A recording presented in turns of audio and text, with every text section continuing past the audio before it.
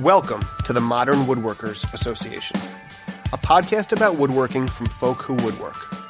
Woodworking is what we do, who we are, and what we like to talk about. So join us as we have a drink, sit around, and talk woodworking. Hello, and welcome to the Modern Woodworkers Association. In this special 5 questions episode, my co-host Zach Higgins and I go through the 5 questions with Phil Pinsky of Reclaimed Audio. Phil, if we can, let's get to the 5 questions. Okay. So, first question is, how did you get into woodworking? YouTube. Just watching YouTube videos got me into it. I first started watching these YouTube videos like at 12 o'clock at night to help me fall asleep. And they were these guys who built their own sawmills out of like engines and tires. And I was like, wow, it'd be really cool to mill my own lumber. What the hell would I do with that? I don't know, but that's really cool. And then and from there, YouTube started suggesting other videos, like woodworking videos. And I started watching guys like Jimmy and Matthias and John Hayes and all those guys. And that was really what got me into it. Okay. Cool. All right. What's your favorite tool? My favorite tool right now, I'd have to say, is probably my number 5 1/4 jack plane. Nice. Is that a low angle? Nope. It's a regular, I guess, it's just a regular vintage hand plane. It's a Stanley, but it's a little narrower than the standard 5 and obviously much narrower than the 5 1/2, but it's light, it's fast, it's quick. I've got a nice camber on the blade so that I'm taking off enough material. And I got it for $20, and Ooh. you know, it was not much work to get it going again, and it just works really, really great. That's excellent. That's excellent. With the camber, are you using that for smoothing, or what do you use the plane for? No, it's more for dimensioning, you know, Okay. and just taking off high spots. I have a number 4 that I use for smoothing, and that one only has the corners taken off. Okay. So it's still a flatter edge that I can use for smoothing. Okay, I got you. So your camber, you're kind of scooping out, and for the finishing one, it's flat with the corners nicked off, so you not leaving tracks. Exactly. Okay. Yeah. In your woodworking, who has influenced you the most? You know what? It's really hard to say because I watched so many YouTube videos and I've gotten so much from so many different people. You know, recently I'm like super, super into hand tools, and I know that you're a power tool woodworker, and you know, you have a set of planes, right? And I frankly, I do a lot of hand shaping. So, but I digress. Please go on. Okay, fair enough. So, you know, and I was using, you know, my table saw, and I was using, everything was power tools really until I started getting into the chisels and the planes. And I just purchased a number 78 rabbiting plane, and it should be in the mail. So I'm really looking forward to doing more quiet work. And I've watched a lot of videos, and you know, just listening to Mark Spagnolo and Shannon and other Mats, you know, has really gotten me more into the traditional woodworking and stuff. And you know, there's the English woodworker on YouTube. Who else is really, really? There's a whole bunch of guys that are really, really great. Dutch Horse is a good one. I could give you a list of 20 guys on YouTube who have been my mentor and really got me into more traditional woodworking. The guys who've really inspired me on the making side are the guys like Jimmy and you know, Bob Clayett and Matthias especially, and John Hayes, and you know, those guys are really what I consider to be makers, but then you've got your more traditional woodworkers that are sort of a different niche for me. Okay. And I would agree, and I think it's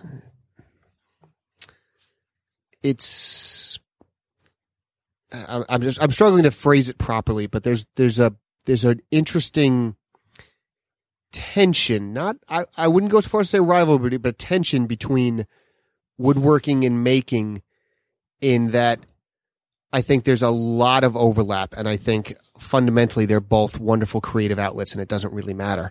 But in terms of what's making versus woodworking, and more of an old school ivory tower attitude versus a new upstart, we just have to do attitude. And it's interesting to see the movement morph and change and see the two different ways of coming at it and really different medium, because I would at least term making multimedia versus just wood.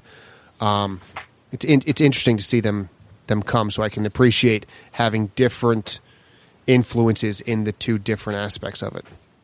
Sure. I see it a little bit differently. I see making as more of an umbrella that encompasses different disciplines. So I can say that woodworking is a subset of making. And if you happen to also be a metal worker, then under that umbrella of making, you can join those two crafts together to make a different kind of or hybrid product. But there's no reason why a woodworker isn't a maker as well under that. It's kind of like, let's say, a financial services company. One guy does insurance, one guy does mortgage. They're all under the umbrella of financial services.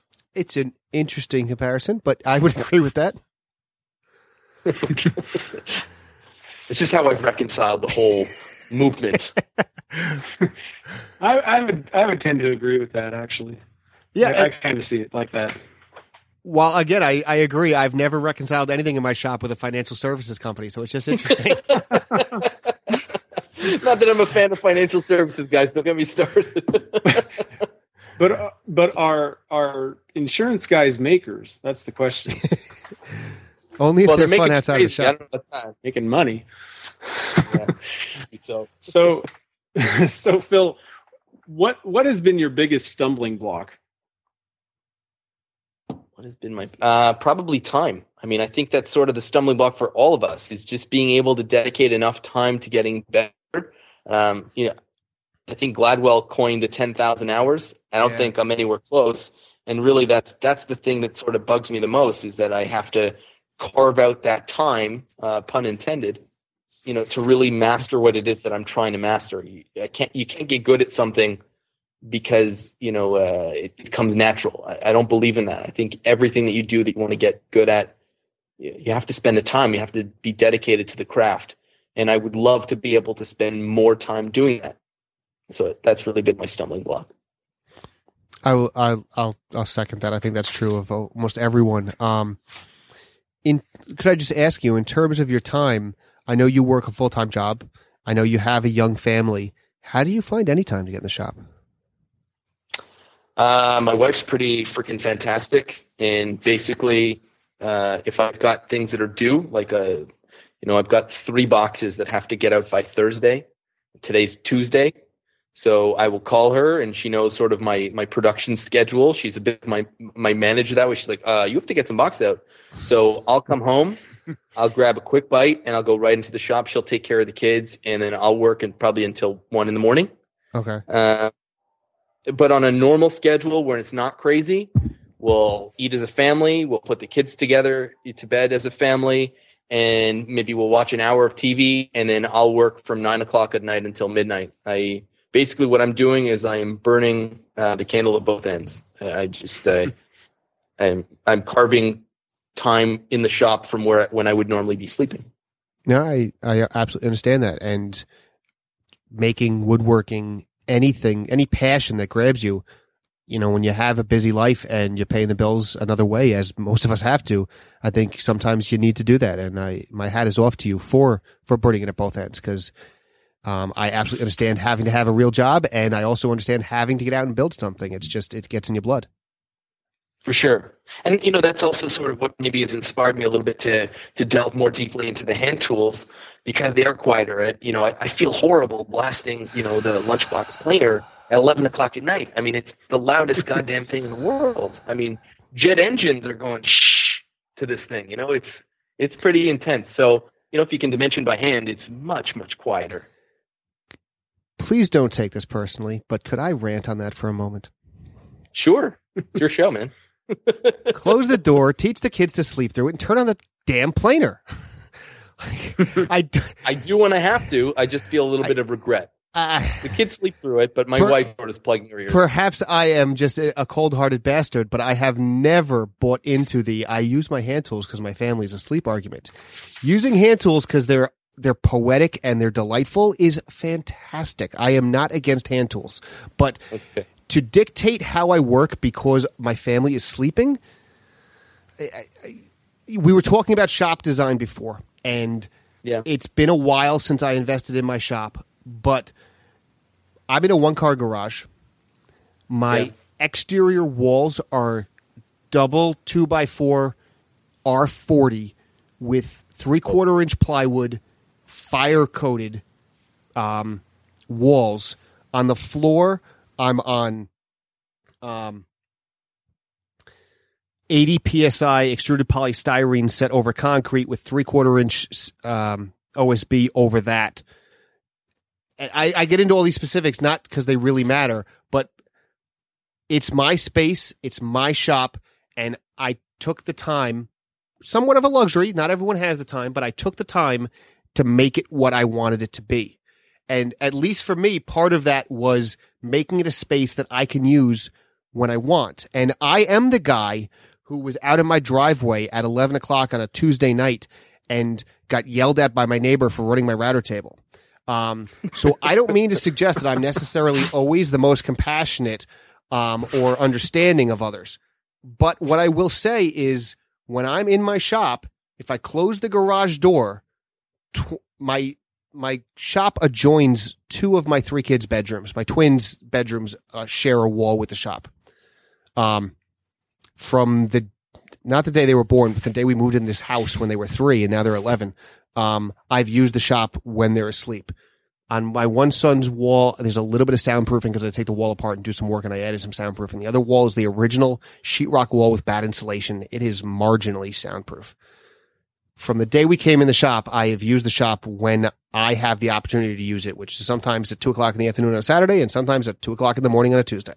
And I'm staring at my joiner. I've got my monster planer. The tools go on when they need to, and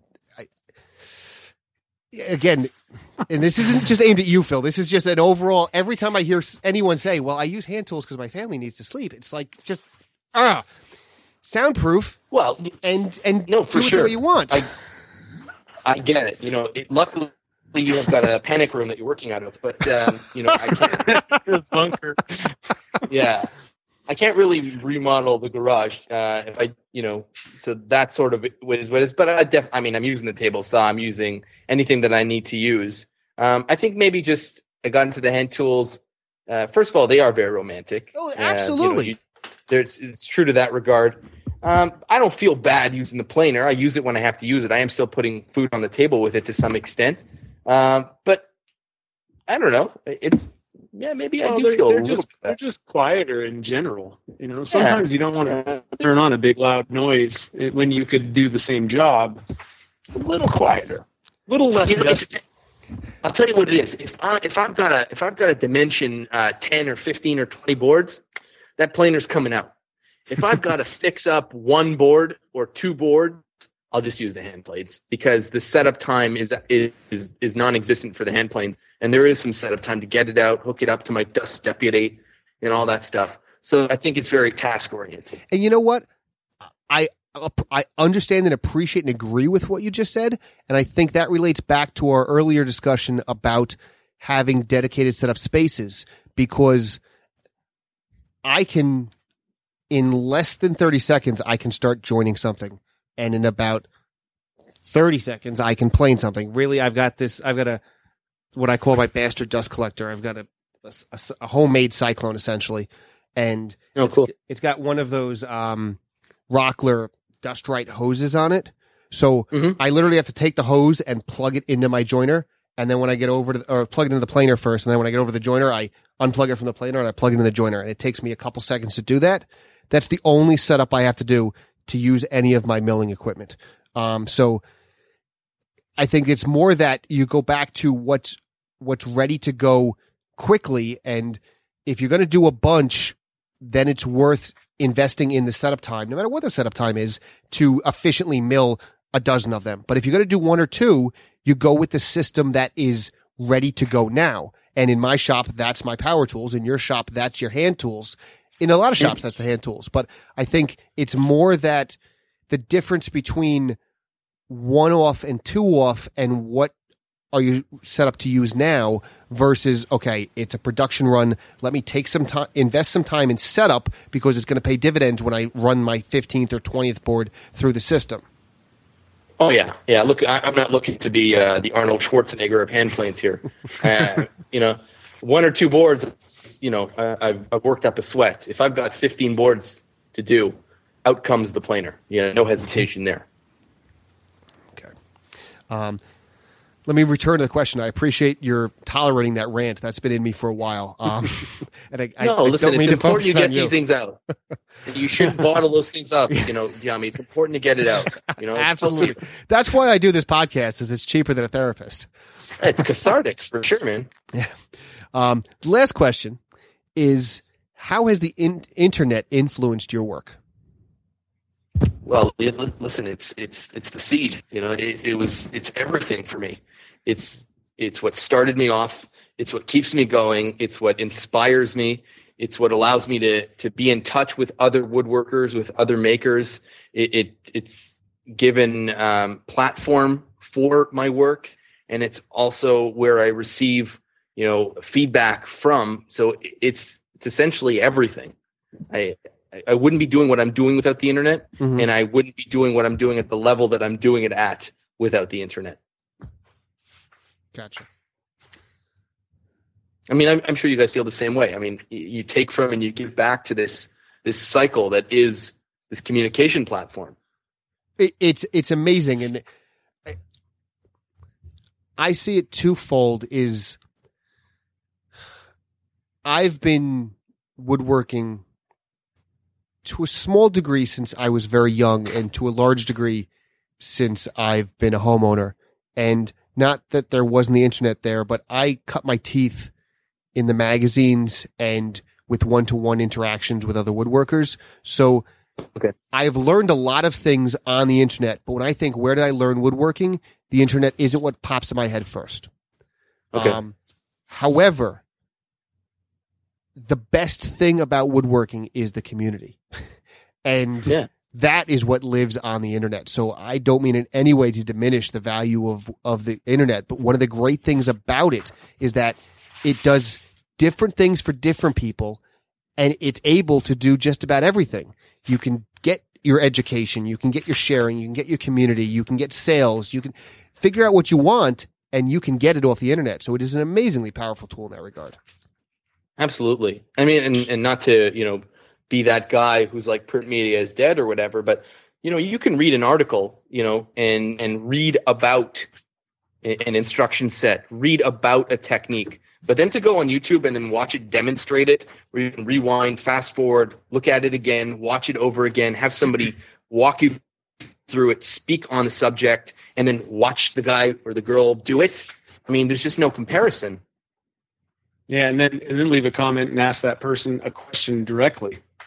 Oh yeah, yeah, absolutely. That view was a little obstructed. How did you actually do that? Oh, well, I did it with this, that, and the other. It's in an upcoming video. You should check it out. I mean, I think it's phenomenal. It absolutely is. All right. Well, thank you for going through the 5 questions, Phil.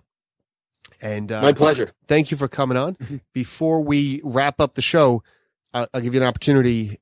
Any and everywhere you can be found online, where you promote things, where you podcast, where you sell your whiskey boxes and your stools and anything else you make. Where can people find you? I'm on Instagram at Phil Pinsky. I'm on Twitter at Phil Pinsky. YouTube is Jake and Emmy's dad. Same for my Etsy store. And reclaimedaudiopodcast.com has all of those links and has everything to do with the Reclaimed Audio podcast. Thank you, Phil, for coming on and sharing your 5 questions answers with us. Thank you to Zach, my co-host. It's been fantastic to work with you on this episode. And if anyone wants to learn more about the Modern Woodworkers Association, please check us out at modernwoodworkersassociation.com. Stay safe in your shop and make something you like.